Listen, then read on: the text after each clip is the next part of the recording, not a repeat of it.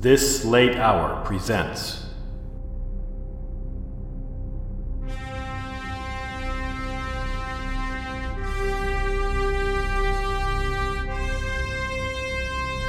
The Genesis Problem.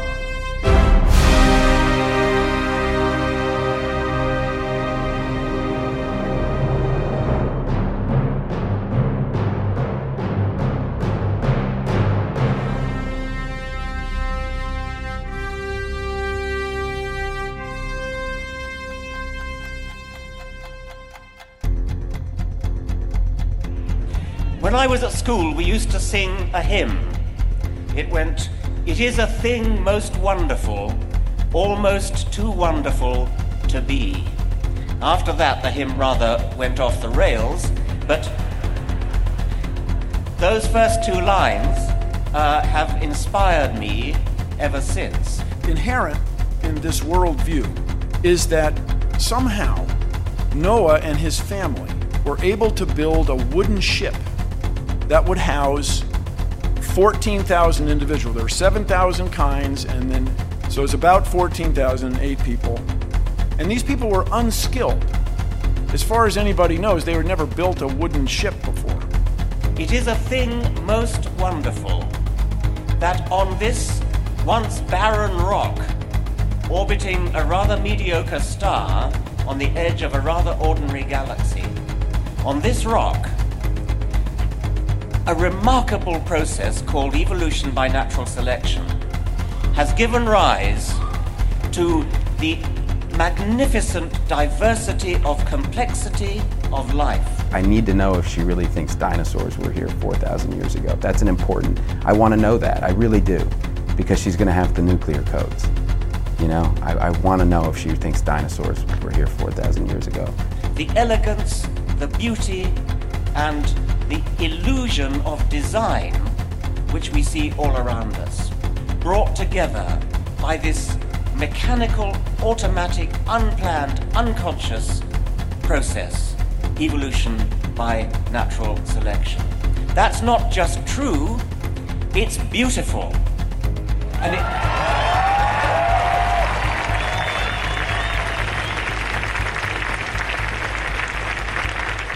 I'm your host, Casey Knowlton. Well, welcome back to the podcast, everyone. Today we continue in our series, The Genesis Problem, with part 2 of an interview I did with Dr. Bent Scripture of Scripture on Creation. And as we've been seeing through not only this series, but several of the episodes leading up to it, that there is so much importance on our understanding of the book of Genesis and how we view the scriptures in that particular book, and whether or not we hold to a literal view of the book or not. I want to just briefly read through a familiar scripture that I've touched on before from Matthew 24. This is from verses 36 through 42. "But concerning that day and hour no one knows, not even the angels of heaven nor the Son, but the Father only.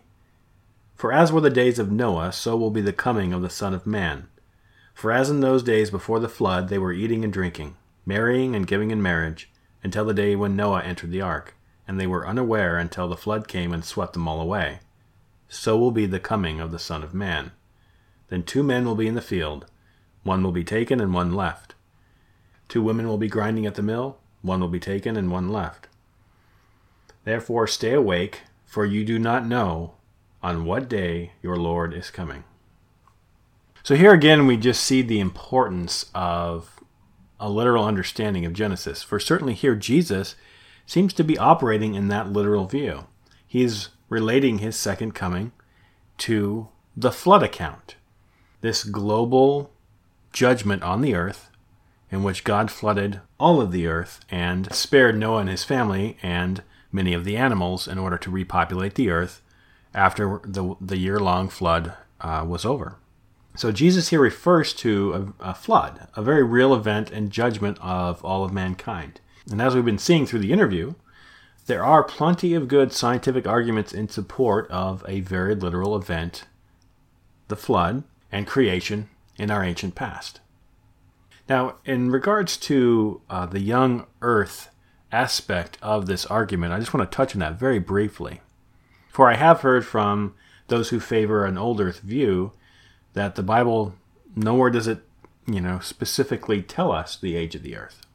And this is true. It does not explicitly say anywhere the earth is this old. Fill in the blank with however many years. However, the scriptures do imply the age of the earth. And there's a couple reasons for that if we understand this to be taken as literally. And first and foremost, as we've been talking about with the flood, if a global flood event happened, what would we expect to find? We would expect to find billions of dead things laid down by mud, buried in rock layers all over the world. And what do we find? That exact thing. The whole idea of these stratified layers, from most secular scientists, would be that these layers happened gradually over millions of years as sediment and things were laid down very slowly. However, you don't get this kind of robust fossil record, especially with the kind of preservation we're seeing in many of these fossils. I mean, things in the middle of eating their lunch, animals eating each other, giving birth, clearly in the middle of trying to, with footprints, they were, running.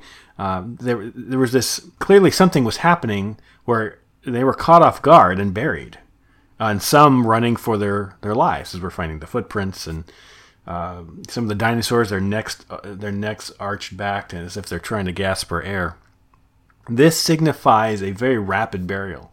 Not only do we find them fossilized just, in their kind of daily existence, eating and, giving birth and just living, they were taken off guard. But also, we find that these things are so well preserved, as Dr. Ben talked about, the blood and the proteins and the DNA being found in the dinosaur fossils, which should, by just a basic scientific analysis, should have long been done away with. That these types of tissues cannot last millions of years. This suggests a rapid burial, which has preserved them over all of this time. How much time? Well, again, the Bible does not explicitly tell us the age of the earth or when the flood happened, but it does imply it. For if we look at this evidence, and then also the genealogies, which account the family lineage of Adam down to Noah and so on, if you extrapolate that out and even account for some missing genealogies, there's no way you have millions of years. And so just from a basic reading and understanding of the scriptures imply a younger earth. And the evidence seems to support that. And so I just want to come alongside and encourage those who would support a young earth. You're not a flat earther. You're not ignorant. Just because the secular scientific community and their array of experts say you're wrong doesn't make it so. For we trust the word of God, not the word of man. And when we put many of these things to copious scientific testing, we find there are so many assumptions that are being made about this data. And based on all the points of evidence that Dr. Ben shared, we can see there is great support for understanding and taking the Bible, and particularly the book of Genesis literally, which does seem to imply a young earth, between 6,000 to 10,000 years old. Now, going back to Matthew 24, so Jesus there is assuming this literal Genesis in his worldview, which is very important in how we approach the last days and our view of the rest of Scripture. What he also does here, though, is he warns that the coming of the Lord will be very sudden, just as the flood was for all those upon the earth at that time. And he says, don't be asleep. So really, my hope for this podcast is that it will help you to be alert and to stay awake, just as Jesus commands us to do here in Matthew 24. That is why we are taking time to go through and look at why this evidence is, and look at why the book of Genesis is so important. Because so much of what comes later in Scripture references back to this book. with the creation event, the fall in the garden, the flood, and even the Tower of Babel. All very significant points of biblical history that if we just dismiss away as myth, create vast theological problems. And I'd like to suggest we don't need to dismiss them. It is better to take the Word of God and to trust His Word, to take God at His Word, than it is to trust the mouths and the minds of a bunch of experts who are looking backwards in time trying to tell us what happened when they weren't there. And their theories, quite frankly, are just full of holes and contradictions. Now, before we jump back into the interview, let's review what happened last episode. Along with getting to know a bit about Dr. Ben and his testimony of faith, he did share what he considers to be the top 5 points of evidence pointing to a literal Genesis, which also implies a young earth, as I mentioned. Now, those points of evidence were these. The reliability of the Bible was the first, and just the integrity of Scripture, that we can trust the Word of God, and that also the amazing amounts of archaeological evidence that are being discovered just continually come alongside and support the Scriptures. Whether we're talking about the Dead Sea Scrolls, or he mentioned archaeological evidence that support the life of David. I could go on and on. I mean, and for those who have not seen the Tim Mahoney films, which he's done a great collection of films on the Exodus and the historicity of the Exodus, and how, based on a bunch of experts and in their view of the Exodus, how they've been saying for years there's no evidence because they have been so set in their view of when it happened that the evidence for it, which is actually in an earlier period of Egyptian history, the Middle Kingdom period, I mean, just ample evidence supporting the Israelites in Egypt. But these experts will just refuse to accept that because it does not fit their worldview. It does not fit their presumptions they've already made about the text and about the data. And that's the same thing we see with so much of what's going on with creation and the flood. So his first point of evidence was the reliability of the Scriptures. His second was all the soft tissue they're finding in the dinosaur fossils, which is becoming a common thing that is happening. And I think many of the paleontologists and the scientists working on these things are starting to look for it because of these events they've read about and seen. So now it's becoming something where they're actually really starting to look for this. And like he said, they're trying to come up with these explanations that really hold no scientific credibility. There's no scientific weight behind their argument of how these could have lasted millions and millions of years. It's a hand-waving argument, as he says. So this has been one of the main and just honestly breathtaking points of evidence if you start to really look into this. And it's unfortunate that we can't have an honest conversation about dinosaurs without being considered ignorant if we were to suggest that they were here not as long ago as we were being led to believe. His next point of evidence, his third, was the mitochondrial DNA evidence, which points back to not only creation with Eve, but also to the flood, where basically mankind or humankind break down into 3 main people groups, which would have been the 3 sons of Noah and their wives as they dispersed and began to repopulate the earth.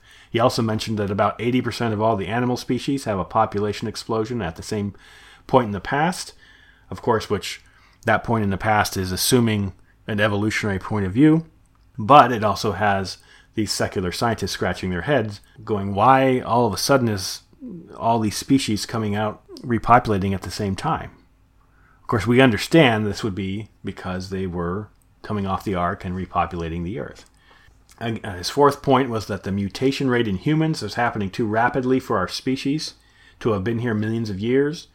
He referenced a book called Genetic Entropy by John C. Sanford, a former evolutionist turned creationist, based on all the evidence he was finding as he was doing this research. That essentially we can't be millions of years old because the mutation rate, we wouldn't exist anymore based on the mutations.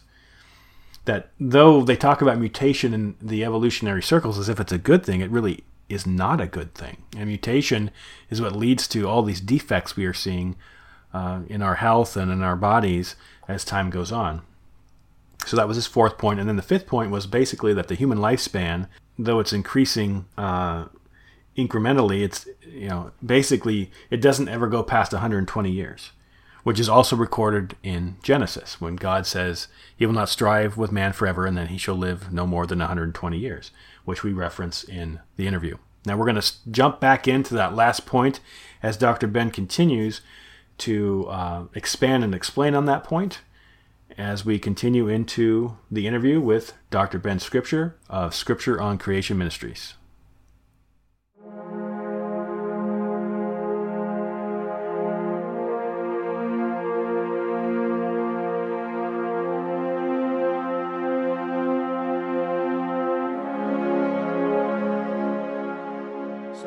God intentionally has done this to bring man face to face with the idea that you are dying, and there's nothing that you can do to change it. Even though man loves to promote this idea of genetic engineering and we're gonna fix all of our genetic problems and we're gonna start living longer and longer. Research shows that isn't happening.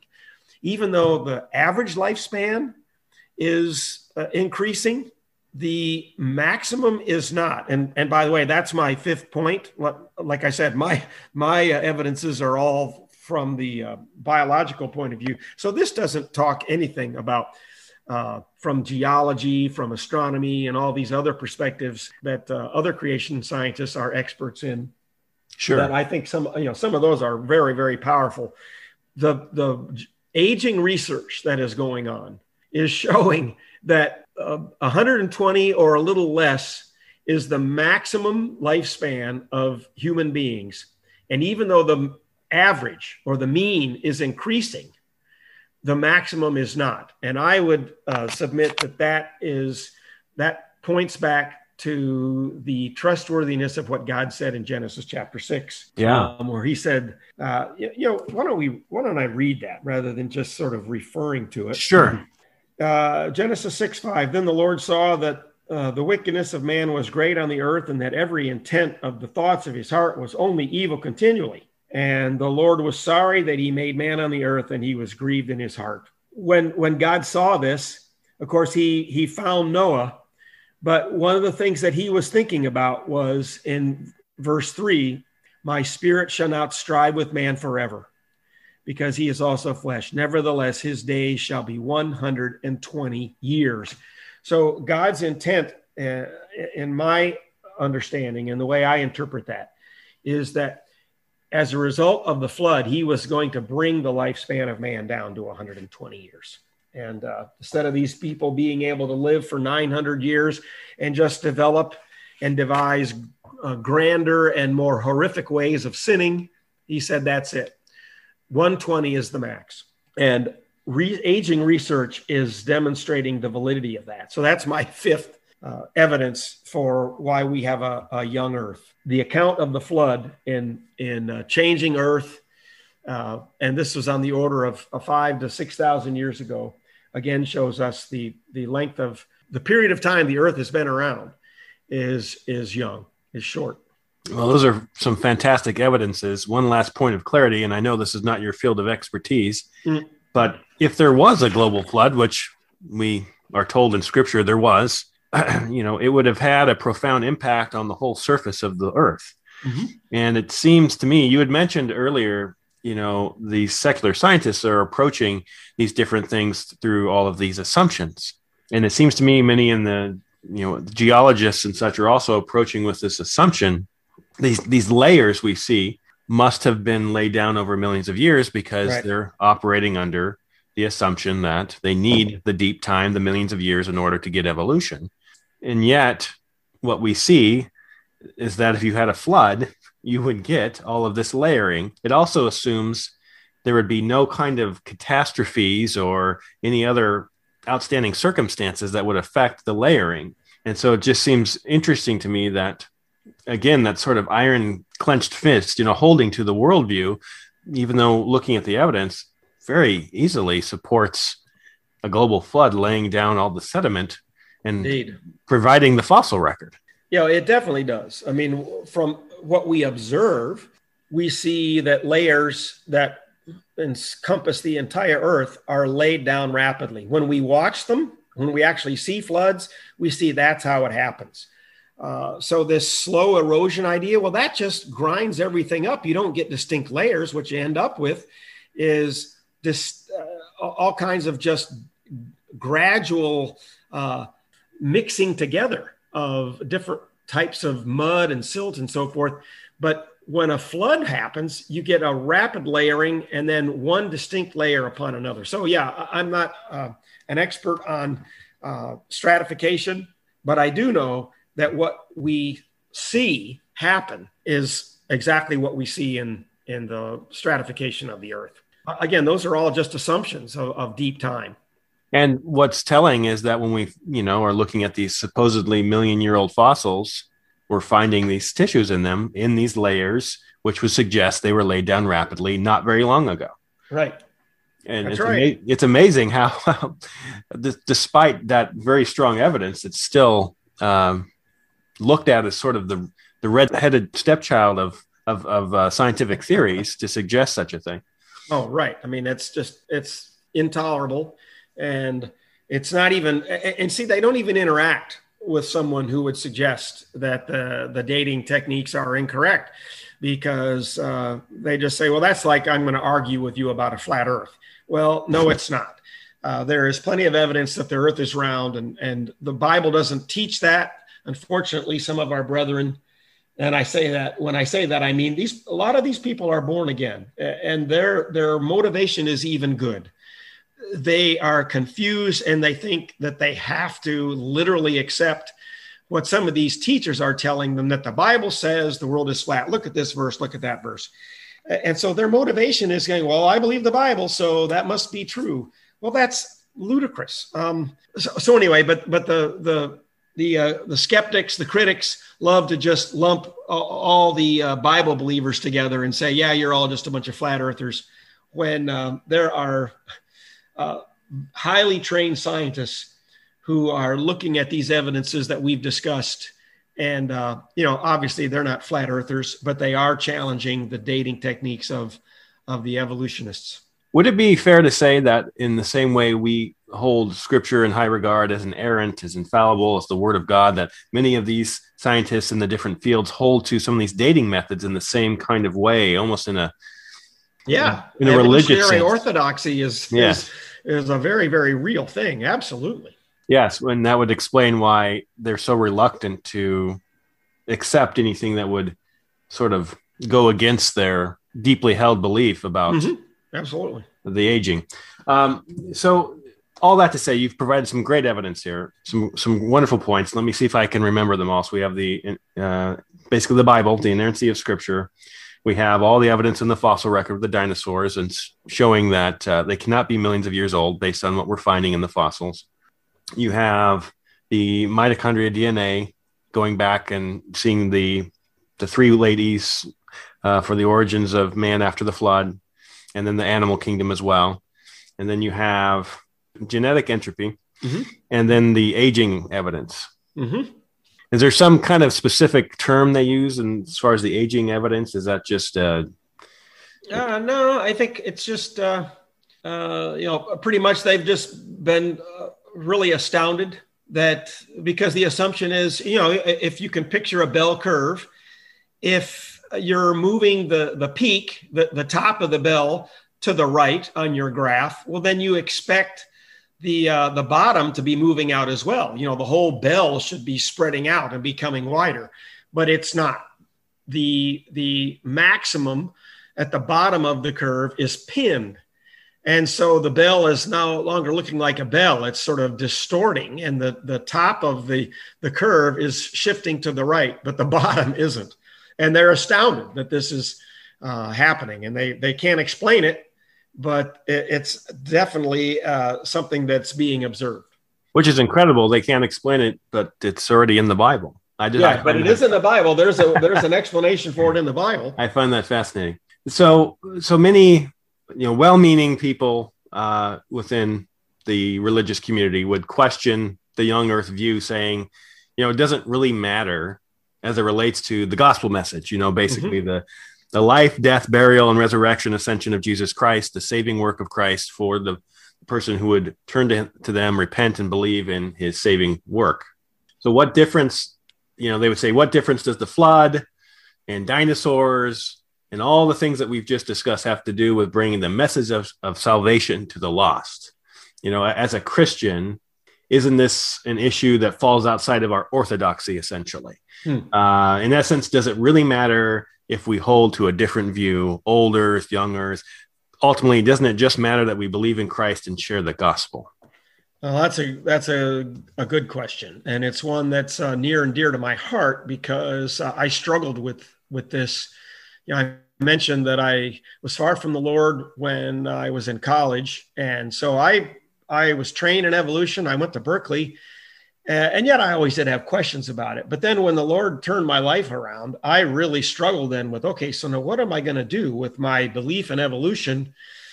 So first of all, let me point out that your understanding of creation doctrine is not an issue of salvation. And I think it's important that we understand that. There are all kinds of doctrines that born-again believers have differences of opinion on, not just creation. Sure. Thankfully, these things are not required for saving faith. I mean, if we had to have all our doctrine in a row before we were saved, well, that's absurd. And of course, there's a lot of people that go down that route. Oh, if you don't believe what my church believes, if you don't believe what my denomination believes, or my little cloister or whatever, well, then you're not one of us and you're not saved. That's devastating to the gospel. But I do think that when a person compromises, we'll just deal with our topic, creation. They are setting themselves up for some real pitfalls, because what they indeed are doing is they are changing the simple understanding of Scripture to fit whatever. And someone else then can come along and challenge the next thing. Well, okay, so if that's not what the Bible means there in Genesis 1 or in Genesis 6 or whatever, why do you say that the Bible means this when it comes to Jonah? Or why do you think the Bible means this when it comes to David and Goliath? And of course, ultimately, why do you think the Bible means this when it comes to Jesus actually literally raising from the dead? And Casey, that's where it always ends up coming around to the resurrection, because belief in the resurrection is an issue of salvation. Yes. Paul makes the gospel very clear. The New Testament makes the gospel very clear. And it is not just that Jesus died for my sins. The gospel is that Jesus died for my sins and raised from the dead. There is a miraculous element in the gospel. It requires faith to trust his word that Jesus literally came, died, and rose again. And so when we start tinkering, quote unquote, with the miracles, starting with creation, the enemy always ends up bringing it around to the resurrection. And then what do we have? Well, we've just got this story, this little Easter bunny butterfly story of, well, just live a good life. But I mean, this idea that you're going to be raised from the dead and live forever, come on, grow up. Let's be sophisticated. Let's be intellectual. You choose to live, quote unquote, a good life. I choose to live, a hedonistic life. What's the difference? That is where the gospel message of you're a sinner and you need Jesus to pay for your sins by dying on the cross. And he proved that he did this by literally raising from the dead. And you have the hope of eternal life. That is the essence of the gospel. And so I don't have to have a correct understanding of creation to believe that Jesus died for my sins and he raised from the dead. But if you compromise on these miracles, if you start saying that that's not what the Bible really means, you are setting yourself up for some real intellectual crises down the road. And so I do think that it's important. I think that there are numerous doctrines that are based on those early chapters of Genesis. And let's face it, we are all inconsistent here and there. I am the last person on earth that would say, well, I have every doctrine correct. I mean, I have no more reason to ever study the scriptures and change my view on this, that, or the other thing. Now, Casey, I'm not talking about throwing out the deity of Christ and all these kinds of things, but of course, I trust you understand what I mean. I mean, we all adjust. I look back at what I believed 10 years ago, and I see changes in my understanding of Scripture here and there. I hope everyone does. But when we start throwing out some of these basic doctrines or say they're not important, I would beg to differ. I think that these things are important, and our goal should be to try and come to a proper understanding of Scripture through our lifetime of studying and getting to know not only the Bible, but getting to know our God better and better through the years. You know, for centuries, the church did seem to hold quite closely to a very literal understanding of Genesis, especially those first 11 chapters, which are the most debated in this day and age. And more, we now have seen this sort of disintegration of Genesis within the church, the literal view of the book now really being the exception to the rule. So why have so many in the faith abandoned this for other interpretations, even in light of all the evidence you've already shared? Yeah, that's a legitimate question. And I would say that decades ago, and especially back in Darwin's day, so we're talking over 100 years ago, there was very little, might we say, scientific evidence to refute what appeared to be the scientists presenting very, very strong reasons to really question what the Bible said. Scientists were presenting contradictory information, it seemed, to the Genesis record. And so it put people in a real quandary. For example, the reconstruction theory, or gap theory, as it's sometimes called. I can sympathize with those brothers and sisters of generations ago that were under extreme pressure. And so they came up with a way of explaining how you could get all this time, squeeze it between Genesis 1:1 and Genesis 1:2. They believed the Bible literally, but they sort of tinkered a little bit with their interpretation of Genesis 1:2. I sympathize with that. I'm not saying that they were correct in doing that, but I sympathize with it. But now we have so much evidence that I don't think that there's any excuse for not looking into these things and recognizing that what the evolutionary scientific community is presenting is just wrong. And there is plenty to contradict it. I would say that initial pressure that they felt intellectually is the first reason, but that was something that was generations ago, a couple generations, even, we might say even up to several decades ago.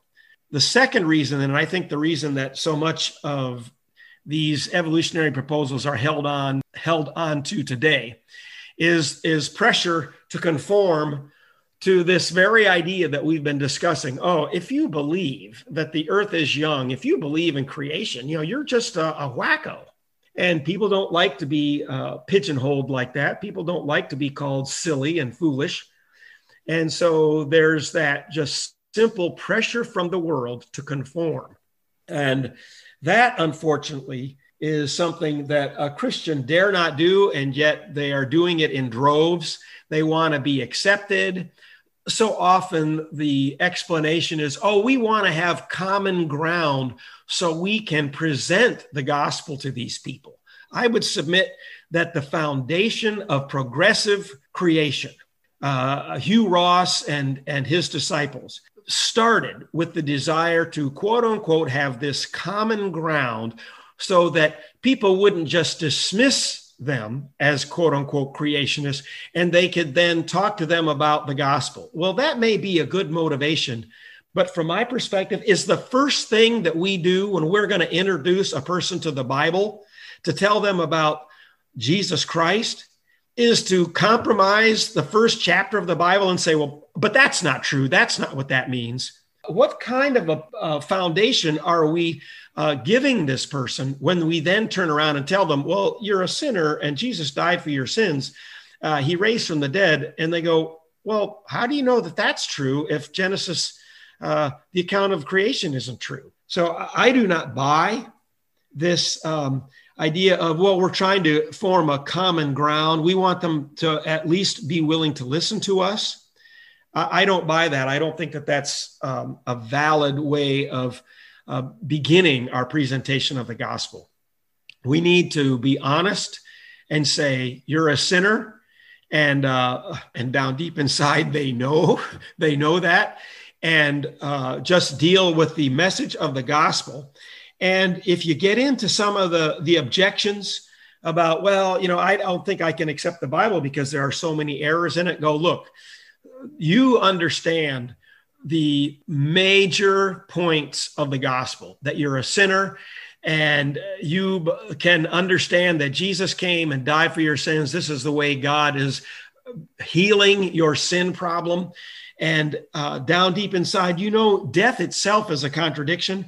If the Holy Spirit will work in your heart to trust the word of God that Jesus raised from the dead, don't let the devil throw all these other objections and all these other obstacles up to prevent you from trusting the word of God and the essentials of the gospel. And some of these other details and things, trust him that he can work in your mind to deal with some of these other questions that you have down the road. But all the devil wants to do is prevent you from coming to saving faith through things that are not salvation issues.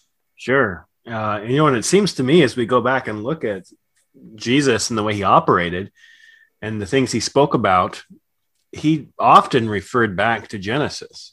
Mm-hmm. And it seems to me that his worldview held the assumption that Genesis was true, that there was an Adam and an Eve, that there was a flood. In fact, he speaks of those things in the scriptures. Absolutely. So I find it interesting that there would be those who would be able to sort of find a way around that, given Christ's own worldview assumptions that we see in scripture. Yeah, well, Casey, we all have an amazing ability to just compartmentalize. And when you take a step back and look at the bigger picture, all those inconsistencies are uncomfortable. So we tend to just want to not look at the forest. We'll just look at a specific tree and we get that one figured out and go from there. But if we're willing to be honest and ask the Lord to just help us continue to grow and be more consistent in our faith, he'll do that. And yet it's a long and sometimes painful process, but I have experienced that and continue to. But especially in this area of creation and evolution, I experienced that growth. I went from, as I said, a simple, Christian, simple faith to a backslidden Christian, to a theistic evolutionist, if you want to call it that, to then a believer that was willing to, even with a lot of questions, accept the Bible, took it at face value. My desire being to understand what the Bible means, which is defined by what the author meant, not by what I want it to mean. And so my mission in life as an individual is to continue to just be more consistent with my understanding of the meaning of Scripture, and then the more difficult point, frankly, being apply it in my daily life. Yes, that's the challenge for us all, I think. So, Dr. Scripture, we see in our time fast erosion and a full assault on marriage, family, gender, sexuality, and much of this is even getting into the church. Sure Do you is. think there is a correlation between our views on ancient history, what's been revealed in Genesis, and the abandoning of Genesis to what we're seeing happening today? I do. I don't want to necessarily make it a direct correlation, but I do think that, in the days of Noah, things just got so bad that, as the Lord pointed out, the thoughts and intentions of his heart was just continually evil. And we just seem to see almost a repeat of that. A lot of times, Casey, I think, how bad must the world have been for the Lord to have come to the point where he actually grieved making the earth and he just destroyed it all. Yes. I frankly don't think that we're to that point. I know everybody says, oh, how could it get any worse? I think obviously we can get a lot worse, Yes. but I certainly think that we see movement in this direction. And Yes. it seems to me that, especially even within the church, this issue of compromising how we interpret the Bible is something that is obviously spreading well beyond just creation. And so when a person basically becomes comfortable with, well, I know that's what it sounds like the Bible means, but I don't like that because it makes me look stupid to actually believe that the earth is only 7,000 years old, or that, evolution isn't true and whatnot. Well, when you compromise a simple understanding of that, then it becomes easier to then start compromising on also what the Bible obviously presents as sin in the arena of some of those things that you mentioned, Casey, especially in this day of sexual changes and defining of gender, what a family is and what a family isn't. This stuff is no longer just creeping into the church. It is a tsunami of changing our simple understanding of Scripture. And I do think in large measure, it starts with our willingness, a person's willingness to just ignore simple principles of how we understand the meaning of the Bible. And it truly did begin in great measure with our understanding of what the Bible simply says about creation. Well, and I'm reminded in the beginning, what was it that the serpent, that the enemy said to Eve? Did God really say? Well, that's a great observation. That challenging. Not did he say anything, but is that really meant? That's an excellent point, Casey. Because we do, as you've said, see this compromise just coming in, flooding in, really, Mm-hmm. and Yes. the It willingness. sure is, Yes, and that willingness to say, well, that's not really what God meant, is it? Mhm. And it strikes me as interesting, going back to the Genesis account. Right. So, given everything we've discussed today, if you could give one message to the church, every church could hear this message, a unified message directly to the church in our present age, what would it be? Well, that's a tough question. When you're just limited to one thing, it'd be easy just to say, well, the gospel, Jesus died for your sins and raised from the dead. But I want to qualify this with, we're talking to the church, right? So Yes, if we're talking to those that are really born again, they've got the Spirit in there that can tweak their conscience, and they have a desire down deep to follow the Lord. They trust the Lord. I guess I would have a similar message to what Peter said on his deathbed, so to speak. His swan song, you could say, is 2 Peter. And what Peter kept doing in his second epistle was reminding the believers of things. He keeps saying, know this, know this, know this. I'm reminding you of this. I'm reminding you of that. And so I guess my message would be that the Word of God is just that. This Bible that we have is the Word of God. And so we need to pay attention to it. It is not something that is a matter of our own interpretation. And so Peter, points this out very, very specifically in chapter 1, verses 20 and 21. And so if I had a message, or if I was just going to give a couple of verses to the church, I would echo Peter's words. Peter said, but know this first of all, that no prophecy of Scripture is a matter of one's own interpretation. For no prophecy was ever made by an act of human will, but men moved by the Holy Spirit spoke from God. And the church needs to take God's word for what it says. It is just that. It's God's word, and we need to pay closer attention to it, not tinker with it.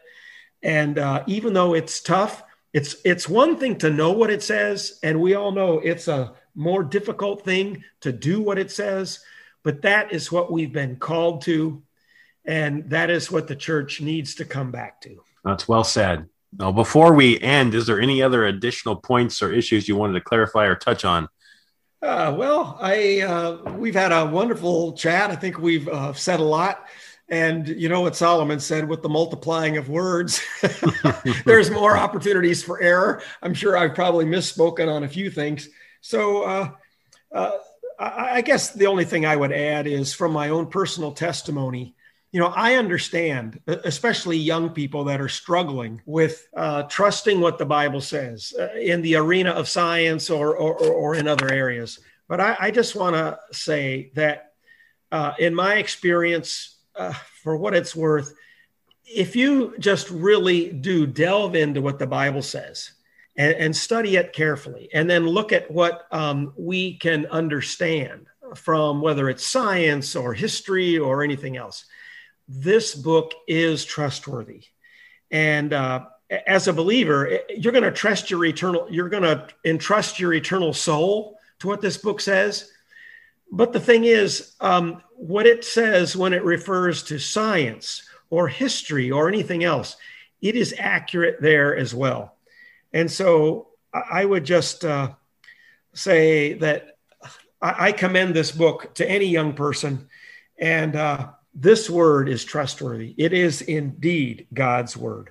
So where can people find you, Dr. Scripture, if they want to know more? Well, I have a website that I would like to improve, and maybe one of these days I will here soon, but it's scriptureoncreation.org. So I use my name to do this play on words, because the scripture that really matters is not Ben's scripture. The scripture that matters is the word of God. So I sort of use this play on words, Scripture on Creation. And I do try to bring some of my experience and education to bear on what I teach. But ultimately, what really matters is the word of God, Scripture. So my ministry is called Scripture on Creation, those three words. I have a radio broadcast that is not national, but it's regional. I do also, though, have a podcast. Appreciate you letting me be on your podcast, Casey. And my podcast, again, is Scripture on Creation.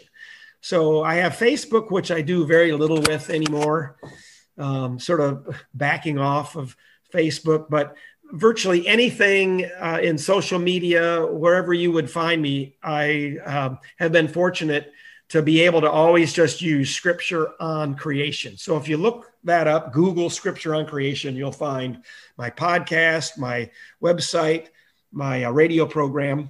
And I appreciate you letting me get my little ministry title out there, Casey. Absolutely. And we'll make sure that we have links to the podcast and the website and such in the show notes. Great. And I just want to thank you so much for coming on today, giving your time and generously answering all the questions that I've had for you today. Well, I have enjoyed it very much. All right, sir. Well, thank you so much, and God bless you. God bless you.